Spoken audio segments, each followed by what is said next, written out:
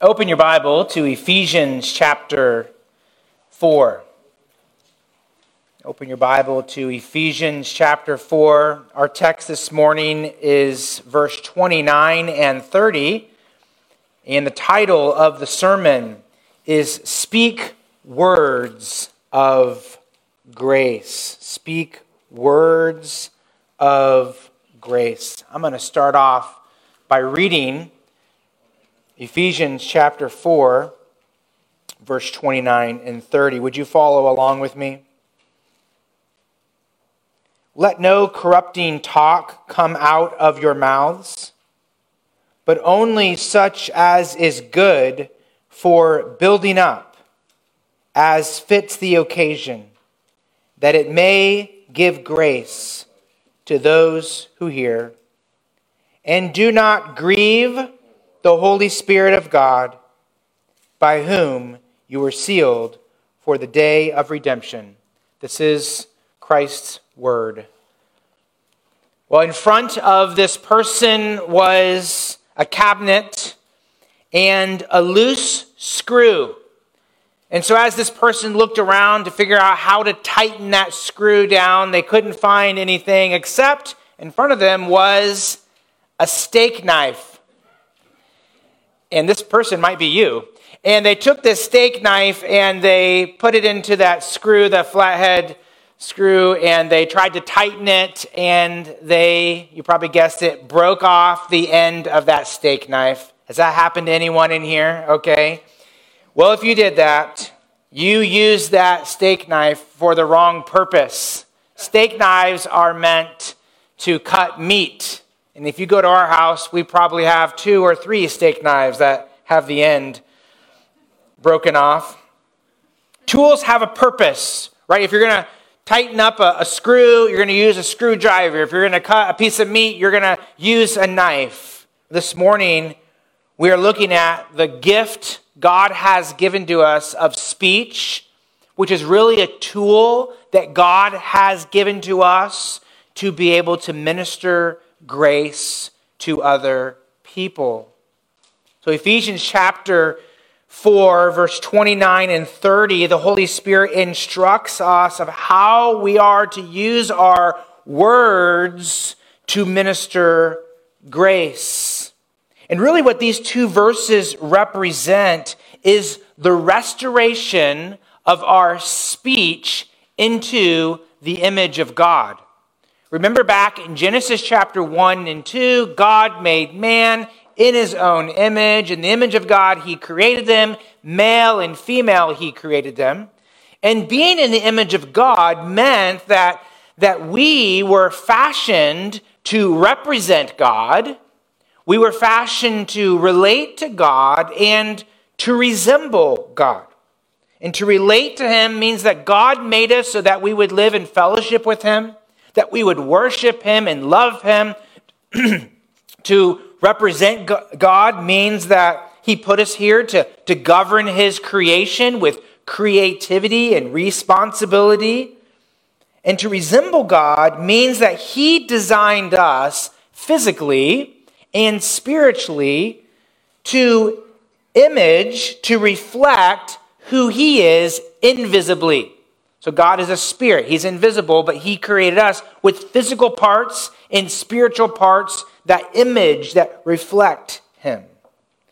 And one of the most important features of a human made in the image of God is that we are able to speak, which is really unique to creatures that have physical bodies, right? This morning I saw my little dog, my Belle, my puppy.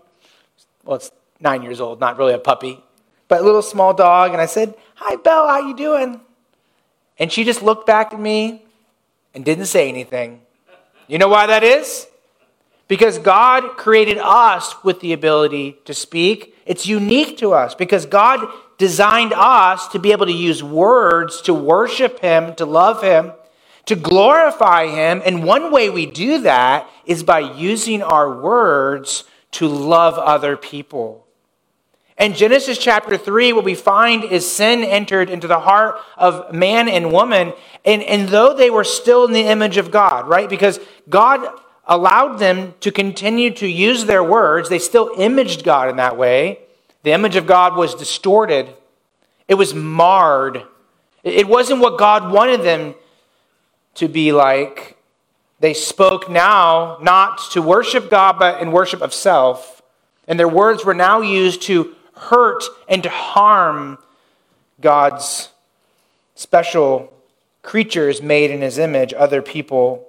And so you see that where Adam blames his wife for his sin. Not my fault. You gave me her, if I wouldn't have had her.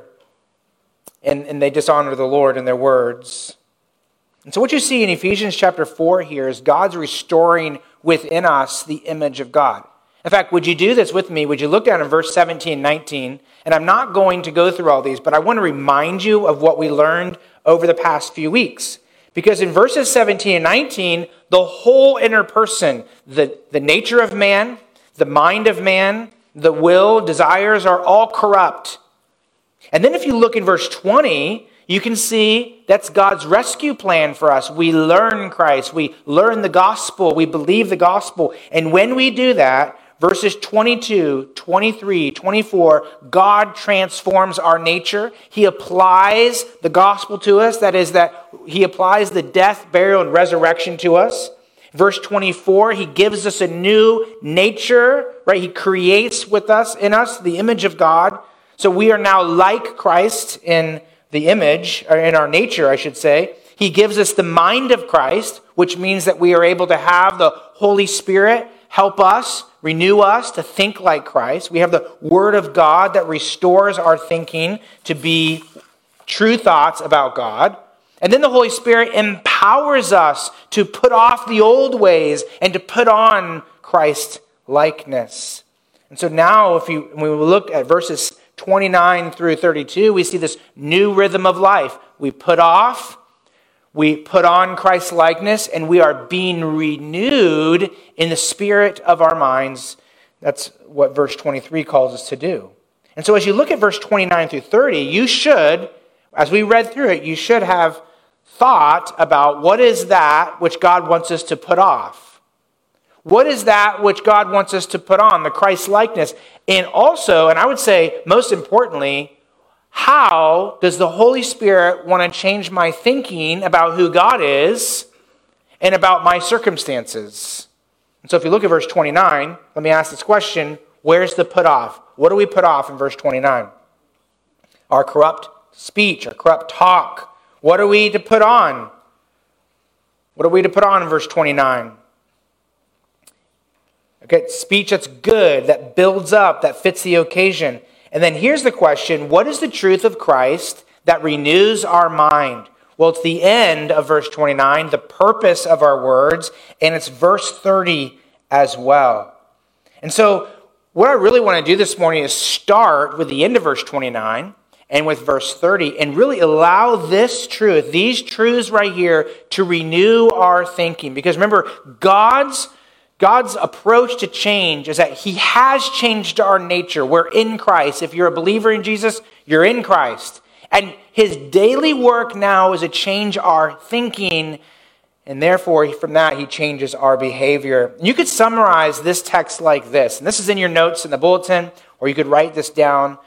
And that is this, that God gave you the gift of speech and the Spirit to minister grace. So you must put off corrupt words and only speak good, edifying, timely words. And so the truth that must renew our thinking this morning is this, and that is that God gave you the gift of speaking and the Spirit of God so you would minister grace to one another. The end of verse 29. Notice the scripture says in verse 29, that, here's the purpose of your speech, that it may give grace to those who hear. Why did God give you a mouth to speak? There was a man and a woman who were at home, and a husband, wife, and she read something in an article, and she said, husband, do you realize that women speak double the amount of words as men? And she turned to him, and of course he, whatever. And she said, why do you think that is? And he said, what'd you say? Okay, some of you didn't get that. So she said it again, if that helps you out. But why did God give maybe women the gift to be able to speak more than men? And why did God give us the ability to speak? Well, here he gives us the purpose at the end of verse 29. And that is our mouths are to be channels of grace through which God uses us to minister to one another. The scripture is called the word of grace. So what I'm preaching to you right now, when I explain God's word and read God's word, it's God's grace coming into your ears and into your heart. The Spirit is the Spirit of grace. His work provides grace. His work is a work of grace. And so as the Holy Spirit fills your heart with grace, then your mouth is to dispense that grace to one another. It's like your mouth is a faucet that is to pour forth the grace of God. And as the living water of Christ springs up in you, you are to open up your mouth, and what should come out are life-giving words. So this is the grace that God gives to us, that we are to speak to others. In fact, grace is one of Paul's favorite words in this letter to the Ephesians. And every time, except one time, every time in this letter to the Ephesians, Paul uses the word grace, speaking about God giving favor to those who don't deserve it. See, this word grace is a word that communicates God loves us, and therefore God gives to us. And he doesn't give to you because you're a lovely person or I'm a lovely person. He doesn't give to us because we've done things for him. It's undeserved grace. It's giving what's undeserved. God loves us. God favors us only because of what Christ has done for us. Not because of what you have done. In Ephesians chapter 2, he says, if you think that you've earned God's grace, you're boasting. And can we remind ourselves, there's no one in heaven that has any thought of boast about themselves. Every person that's in heaven right now has this thought right now. I was a great sinner, and he, Jesus Christ, is the great Savior, and I'm only here by grace. But what you find in Ephesians 1, 2, 3, 4 is you find God just over and over talking about his grace. In fact, notice this. I'll just put it on the screen up here. I'll just give you a couple examples. Ephesians 1, 7. God's grace gave us redemption. We have redemption through his blood, the forgiveness of our trespasses according to the riches of his grace, which he lavished upon us. I mean, Ephesians chapter 1 is like God just pouring out grace upon us. Ephesians chapter 2 is the same thing. It's by grace we're saved. You're rescued by the grace of God. Ephesians chapter 3, Paul says that he was given grace to preach to the Gentiles. Grace called him. Grace empowered him. In Ephesians 4, grace is given to each one of us. God's grace gave us God's word through the apostles and prophets. God's grace gave us pastors. God's grace gives us the church. So God is pouring out his grace. The only verse in Ephesians that speaks of grace coming from us is Ephesians 4 and verse 29. And it's as if the riches of God's grace are piled high like a mountain, and we stand at the foot of that mountain, and it's our great job, our great duty, our great delight to pass out the grace of God to other people. This is how we should think about the gift of our words. And this is how Jesus lived his life, right? Jesus was full of grace and truth. And so when Jesus spoke words of grace. I mean, he went up in Samaria and went to the well, and there was the Samaritan woman. There was a serial adulterous woman.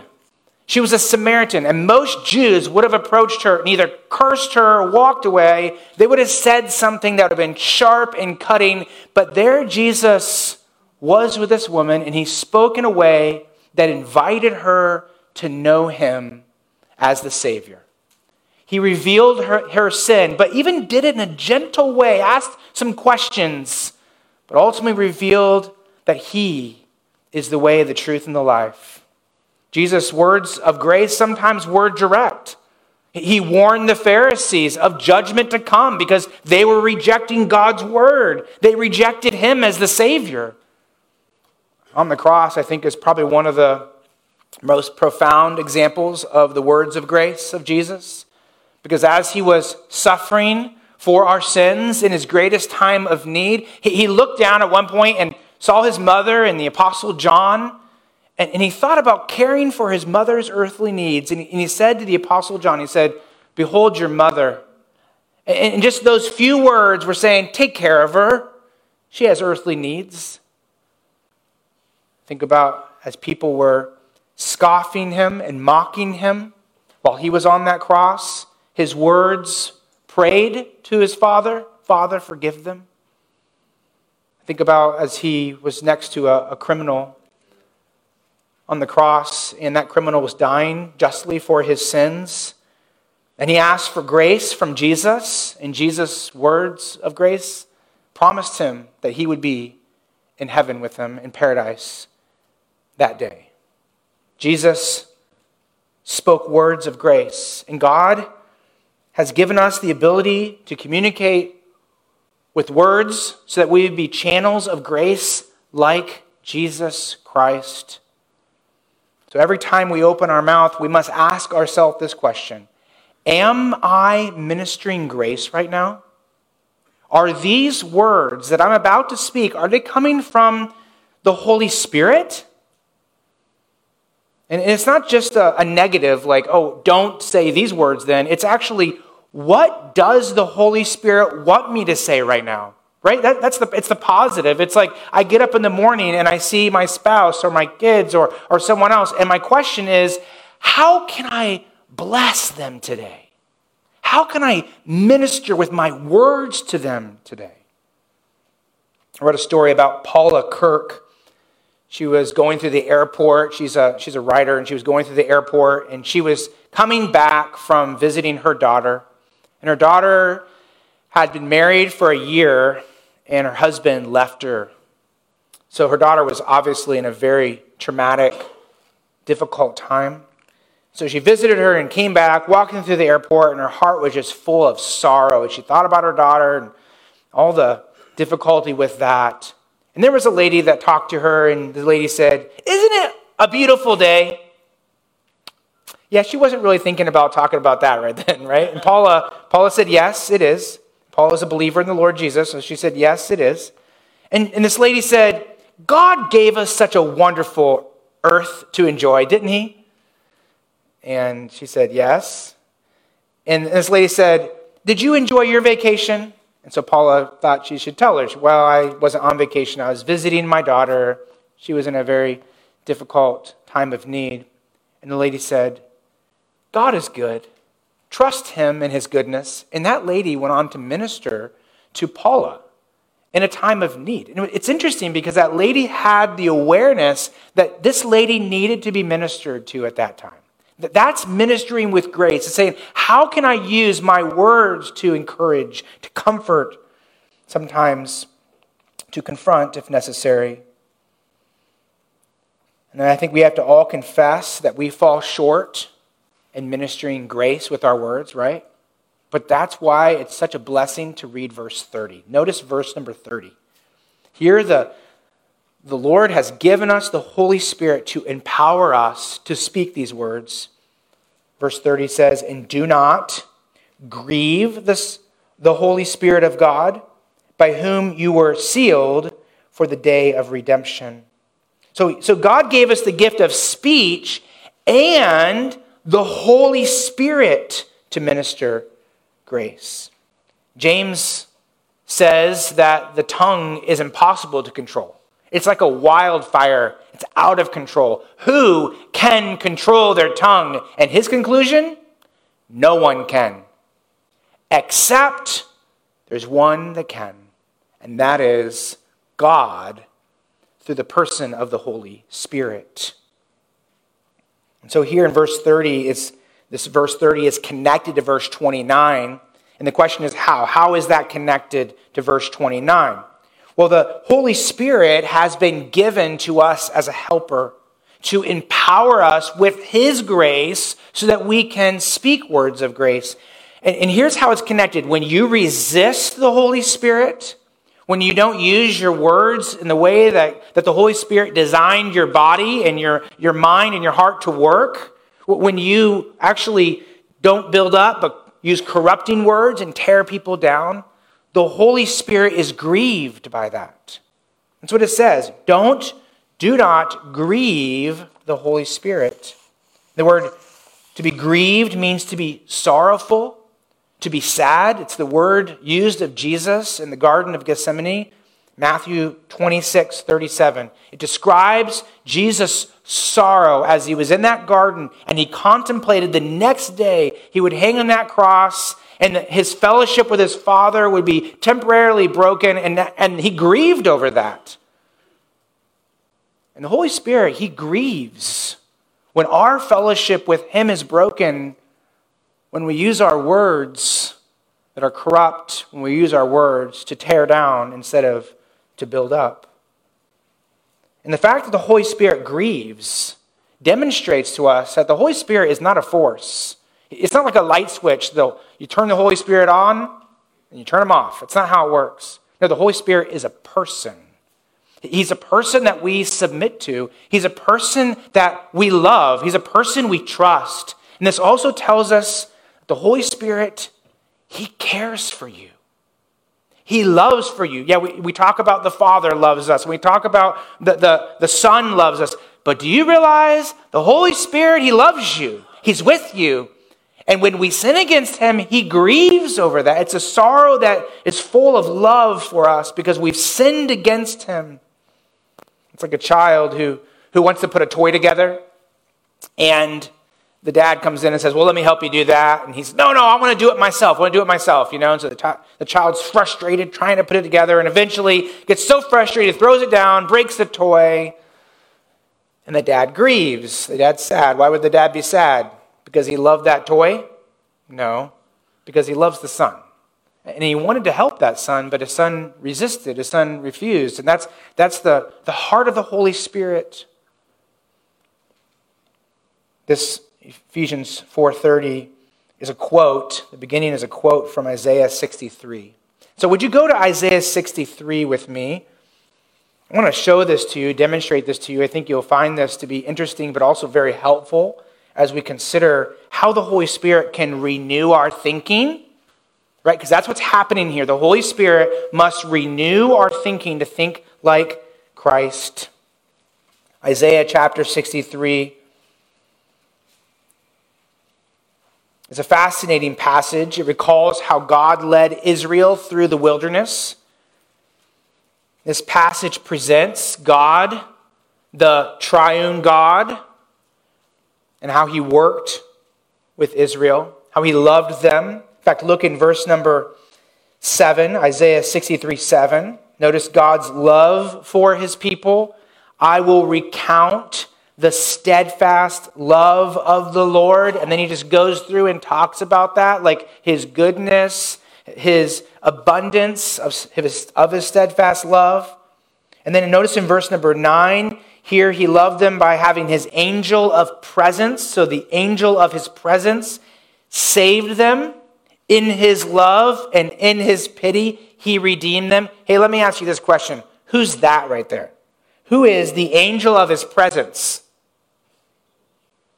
Who is the angel of his presence? Well, this is the Son of God. This is the pre-incarnate Christ. You realize it was the pre-incarnate Christ who saved Israel from slavery, who led Israel through the wilderness. It was the pre-incarnate Christ who spoke to Moses through the Shekinah glory. So you're seeing the Trinity here. You're seeing the triune God at work with Israel. And consider the grace of God and his love for them. And notice verse number 10. Verse number 10 says what? And this is the quote. Part of this is a quote from Ephesians 4:30. But they, that's Israel, rebelled, and then notice this is the quote, and grieved his Holy Spirit. Now, how did they rebel? Remember how they did it? They did it with their words. They complained, they griped, they slandered Moses, they gossiped, right? They sinned against God with their words. It wasn't like, we might think of it, oh, what was the grand sins? Well, some of the sins that we can read about that God brought judgment upon them for were complaining about food, griping about things they don't have. And then notice what happens at the end of verse 10. Therefore, he turned to be their enemy, and himself, this is God, fought against them. Now go back to Ephesians chapter 4, because I want to connect this to Ephesians 4. So go back to Ephesians 4, and consider this as we turn back there. Did you realize the Holy Spirit was at work in the Old Testament? You know, some people might be surprised. They might see this and say, well, wait a second. Didn't the Holy Spirit come at Pentecost? Yes, he did. He came in a different way. But the Holy Spirit was at work in the Old Testament as well as the New Testament. See, there's no such thing as a spiritual work of God without the Holy Spirit. And so he was at work, but his work was different. And in what way was it different? Well, there's a couple of ways, but the primary difference is this. In Isaiah 63:10, when they grieved the Spirit, how did God respond? He says, you are now my enemy. But notice in Ephesians chapter 4, verse 30, how does God respond when we grieve him? He says, you are sealed with the promise of the Holy Spirit. See, for Israel, the Holy Spirit was a temporary blessing for them. That if they grieved the Holy Spirit was not promised to stay with them and empower them. But for believers, for us in the New Testament, for those in Christ, we're sealed with the promise of the Holy Spirit. In fact, this seal became a reality at salvation when we believe the gospel. Ephesians 1:13 starts off this letter by saying, you heard the word of truth, the gospel of your salvation, and believed in him, and you were sealed with the promised Holy Spirit. A seal was a permanent mark of ownership. Letters were sealed with the Caesar's mark of ownership. It meant that he's the one who sent this letter. Maybe today we might think of it as an animal that gets branded, and so that owner puts a seal upon him. It's a permanent mark of ownership. Or some of you have books. Maybe some of you have books. That's something that still happens. And in the front of that book, you have a seal, or you've written your name, or somehow you've said, this is my book. You've marked it with your stamp, your seal of ownership. And so God has put within us his seal of ownership. It's the seal of the promise of the Holy Spirit. And notice in verse number 30 that this promise, the seal of the Holy Spirit, is something we're sealed with till the day of redemption. The day of redemption is that future time when the Holy Spirit completely changes our body, our soul, our mind, our heart. We're completely changed in body and soul to be like Jesus Christ. This is what we learned about in 1 Corinthians 15. So here's the promise. The promise is the Holy Spirit is going to keep loving you and keep working on you. He's not going to give up on you. He's going to keep doing it until the day of Christ. And what's his work in our life? What's his work on the day of redemption? It's the work to completely make us like Christ. What's his work in our life now? It's to continue to make you like Jesus Christ. And so here's the hope of verse 30, and that is the Holy Spirit is within you. And he is to empower you. He is to renew your thinking. He is to so control you that you honor the Lord in your heart. The grace of God fills up your heart, and what comes out of your mouth is the grace that comes from the Holy Spirit. So we must be renewed.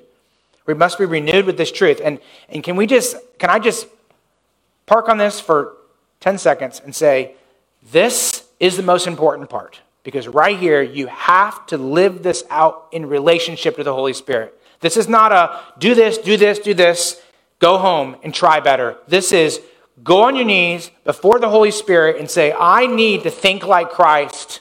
I need you to get a hold of my heart. And I'm speaking these words because I'm full of me and I'm not full of you. So may God change our mind in that way. And then we are to, therefore, put off corrupt words. Notice verse number 29.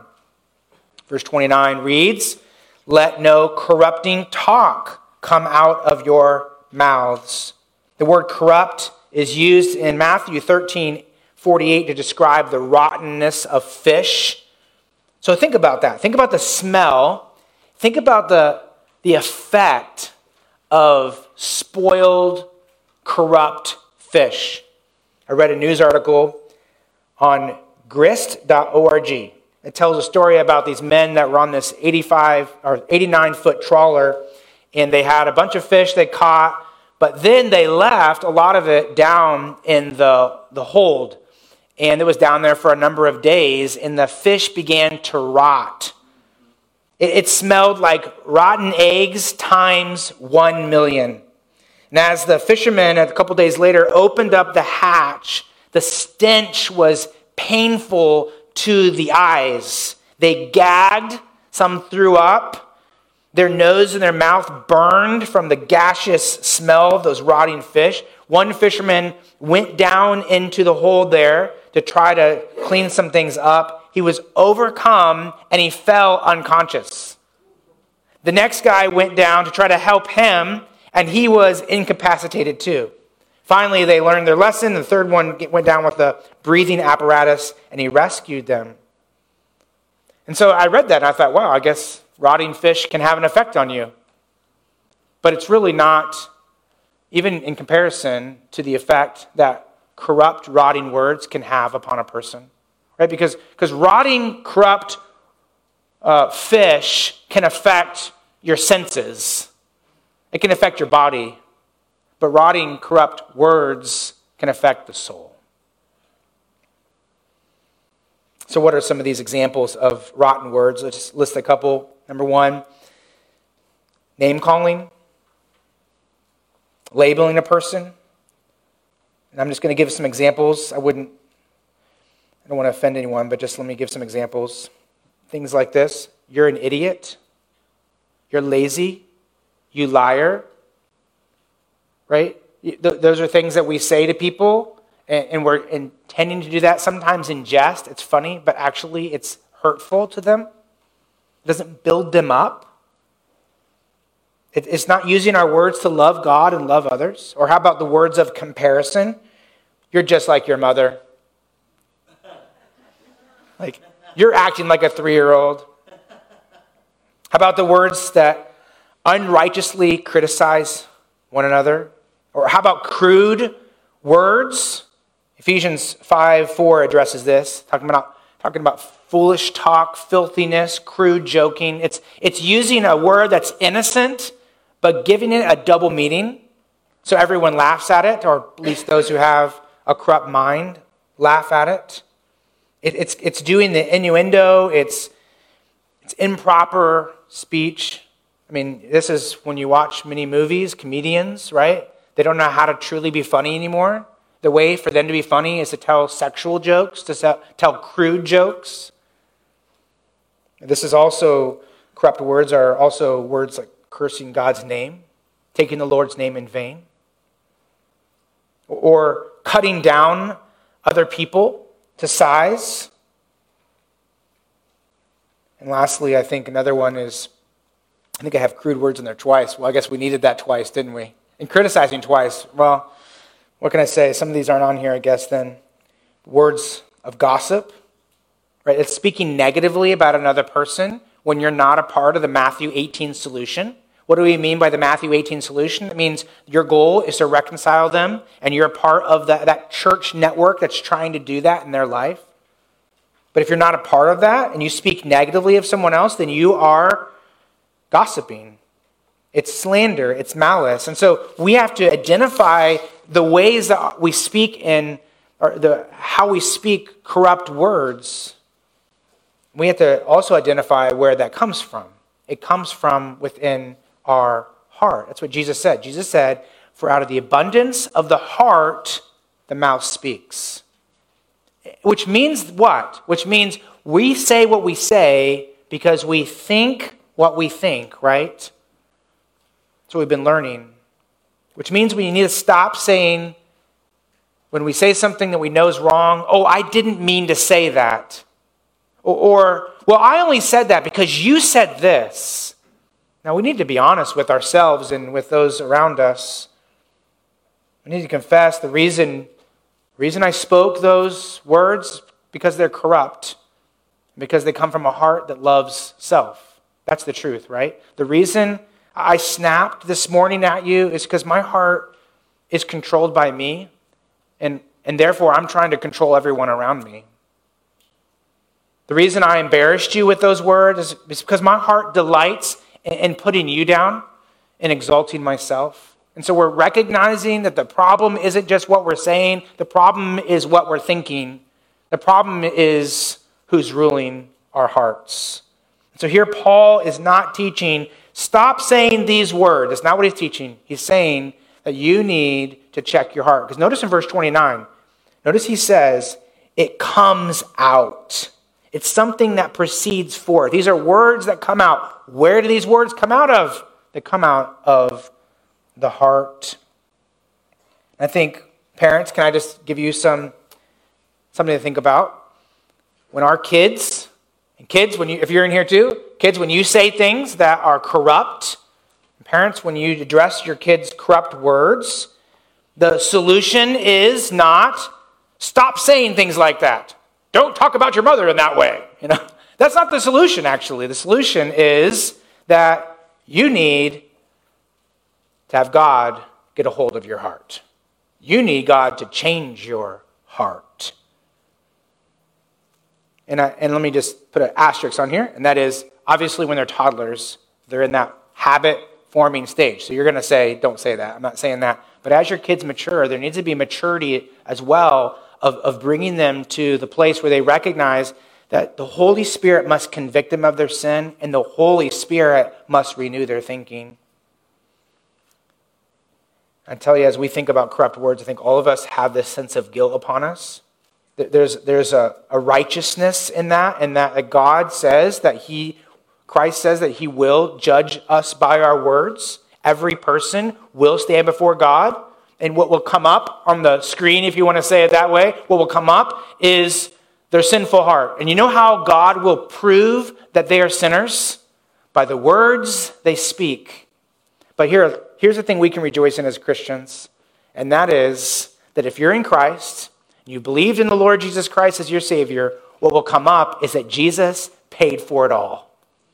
He covered our sin with his blood on the cross. And so we can declare this: because we believe in Christ, we are justified by his grace. It's a gift.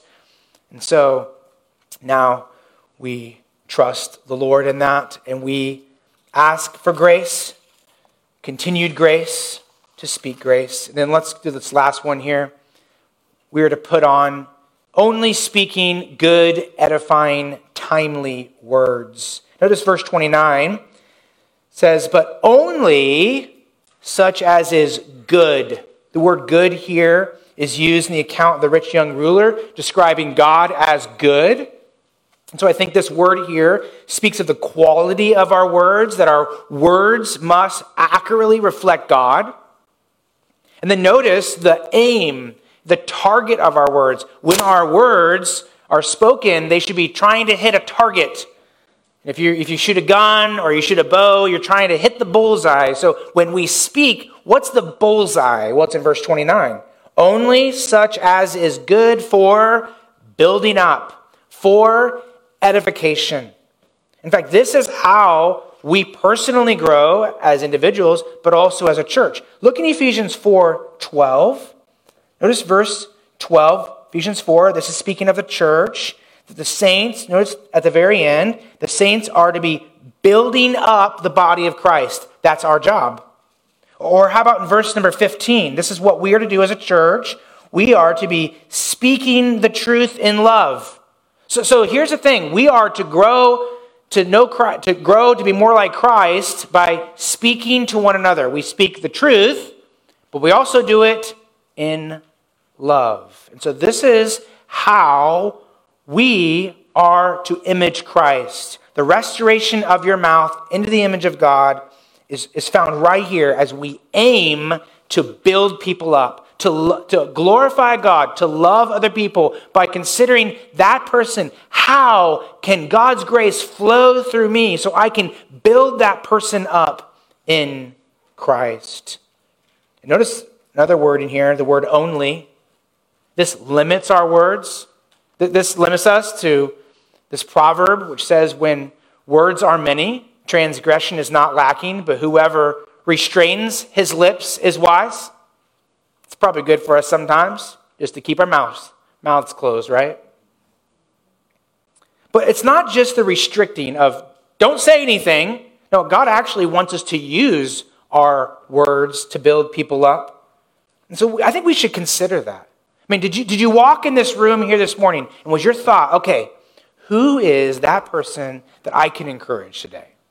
Or even when you sat down next to this person, you looked at them and your thoughts were, how can I build them up in the Lord? What's something I can say? And that might make you nervous because you're saying, I don't know what to say. Well, let me give you a couple of thoughts. First of all, trust the Holy Spirit. And secondly, no one's looking for you to be very profound, just encouraging. And so there could be a person in here and you need comfort. And we need to consider that. Proverbs says, anxiety in the heart of a man causes depression. There are people in this room and you're depressed. Or you had a hard week and maybe even there is times where you're like, I just want to go to bed. But here's the proverb. It also says, but a good word makes it glad. And you might be thinking, I need that word. That's good. Praise God. But let's remember, we're not preaching to other people. We're preaching to you and to me. So that's our job. If you feel that way, maybe God wants you to take that step of you giving a good word to someone else. We need to rejoice with those who rejoice, weep with those who weep. The scripture says that the word of Christ should dwell in us so that we can admonish one another. That we can speak truth to one another. Then we can sing with grace in our hearts. You might have read the story before, the book about Pollyanna. You remember the book Pollyanna? It's like 120 years old. Okay, I think it was written in 1910. Pollyanna, she had the Glad game. Remember that? Okay, I think there's a Disney movie too. I'm not certain how much that reflects the book. But anyways, and Pollyanna, her father passed away and she had to go live with someone else. And one day Pollyanna was out and she saw the local minister. And the local minister was depressed. He was downcast, as sometimes ministers can be. And so she played the glad game and started saying all the things that you should rejoice in. Now, if you read the book about Pollyanna, she's not just doing the glad game just to be glad. She's doing that because her dad taught her that. Her dad was a pastor, and her dad had times when he was discouraged. And he started studying the Bible, all the places where the Bible says we're to rejoice, we're to be glad. And his conclusion is there's thousands of times we're to be glad. So if God commands us to be glad thousands of times, then we should be glad throughout our day. And so he taught her the glad game. And so as she looked at life, she just thought, well, what's the good thing in this? What's something we can be glad about? And so to this local minister, she said that. And you know what? She played this glad game with him and she encouraged him. And oh, that the Lord would give us hearts to be like Pollyanna. That here's a girl, think about that. Her father passed away. And what she did, instead of wallowing in her sorrow, the story goes that she went out and she encouraged others with the glad game. Christ has done so much for us. God's grace is so wonderful. And oh, church, if our hearts were truly filled up with the grace of God, wouldn't that be what pours out of our hearts? And the aim here is to build others up. And then notice the last thing is that it's supposed to be timely as fits the occasion. I love this little addition here. It's like it's got to fit the right moment. That there are certain words that's not the time to say that. There are certain words that should be said at certain moments. I've found if someone's suffering, especially if someone had a loved one pass away, that's usually the time to keep my mouth closed. I had a pastor that taught me that by his example, and I saw God use it. And not because I don't want to be encouraging, but sometimes you don't know what to say. And sometimes the best thing to say to someone is, I'm praying for you, I love you. I don't have the answers, right? I'm not going to be able to, what's the answer that's going to solve? No, they just had a loved one pass away. I love you, I'm praying for you. It's a timely word. It's sometimes when our kids are disobeying, and maybe in front of the whole group, that's not the time to rebuke them publicly, right? Maybe take them to the next room and have a conversation with them. And so speak in a way that fits the occasion. Sometimes people, this is the last application I'll give, sometimes people think about it this way. They think, well, I just speak my mind. I just say whatever comes to my mind. And I think this admonition here to speak in a timely way is that actually speaking your mind is not Christ-like. Sometimes what's on your mind shouldn't be said. And so that's not the standard. The standard for what I should say is not, well, it's the truth. I've heard people say that. Well, it's the truth, so it's not gossip. Was that the standard here? Is that the standard in Ephesians? No, it's, are you ministering grace? Does it build up? Or it's the truth, and I just got to say the truth. Well, actually, what's the standard here? Is it fit the timing? Is this the right time for that? And so may God renew our minds to think this way. And so let's conclude with, how do we apply this to our life? First, I think we need to confess. Probably some of us in here need to think about some of those words that we've spoken to other individuals. And we need to go back to those individuals and say, when I spoke to you in that way, it was wrong, it was sinful, it came from a selfish heart. I'm sorry. Will you please forgive me? Confess it to the Lord and trust that He forgives. Second, I think we need to consider how we can edify one another. Who here in this room do you need to go talk to and build them up? Maybe there's someone in here, as you're exiting, you're going to say, what am I doing for lunch? I don't have anything. Maybe I can invite someone with me, and I can just hear, how'd you come to faith in Christ? What's God doing in your life? Or maybe you want to have tea this week? I think most people like tea, right? Want to have tea this week? Let's talk about what God's doing. Or maybe just writing a note and saying thank you. And last, I think here's the most important part. And please, if you go home with anything today, go home with this. And that is that the Holy Spirit must renew your thinking. And that is with this, that you have a mouth and you have the Holy Spirit to speak words of grace. May God so transform our hearts that our mouths fit the purpose for which He gave us our mouths, and that is to minister grace to others. Let's pray.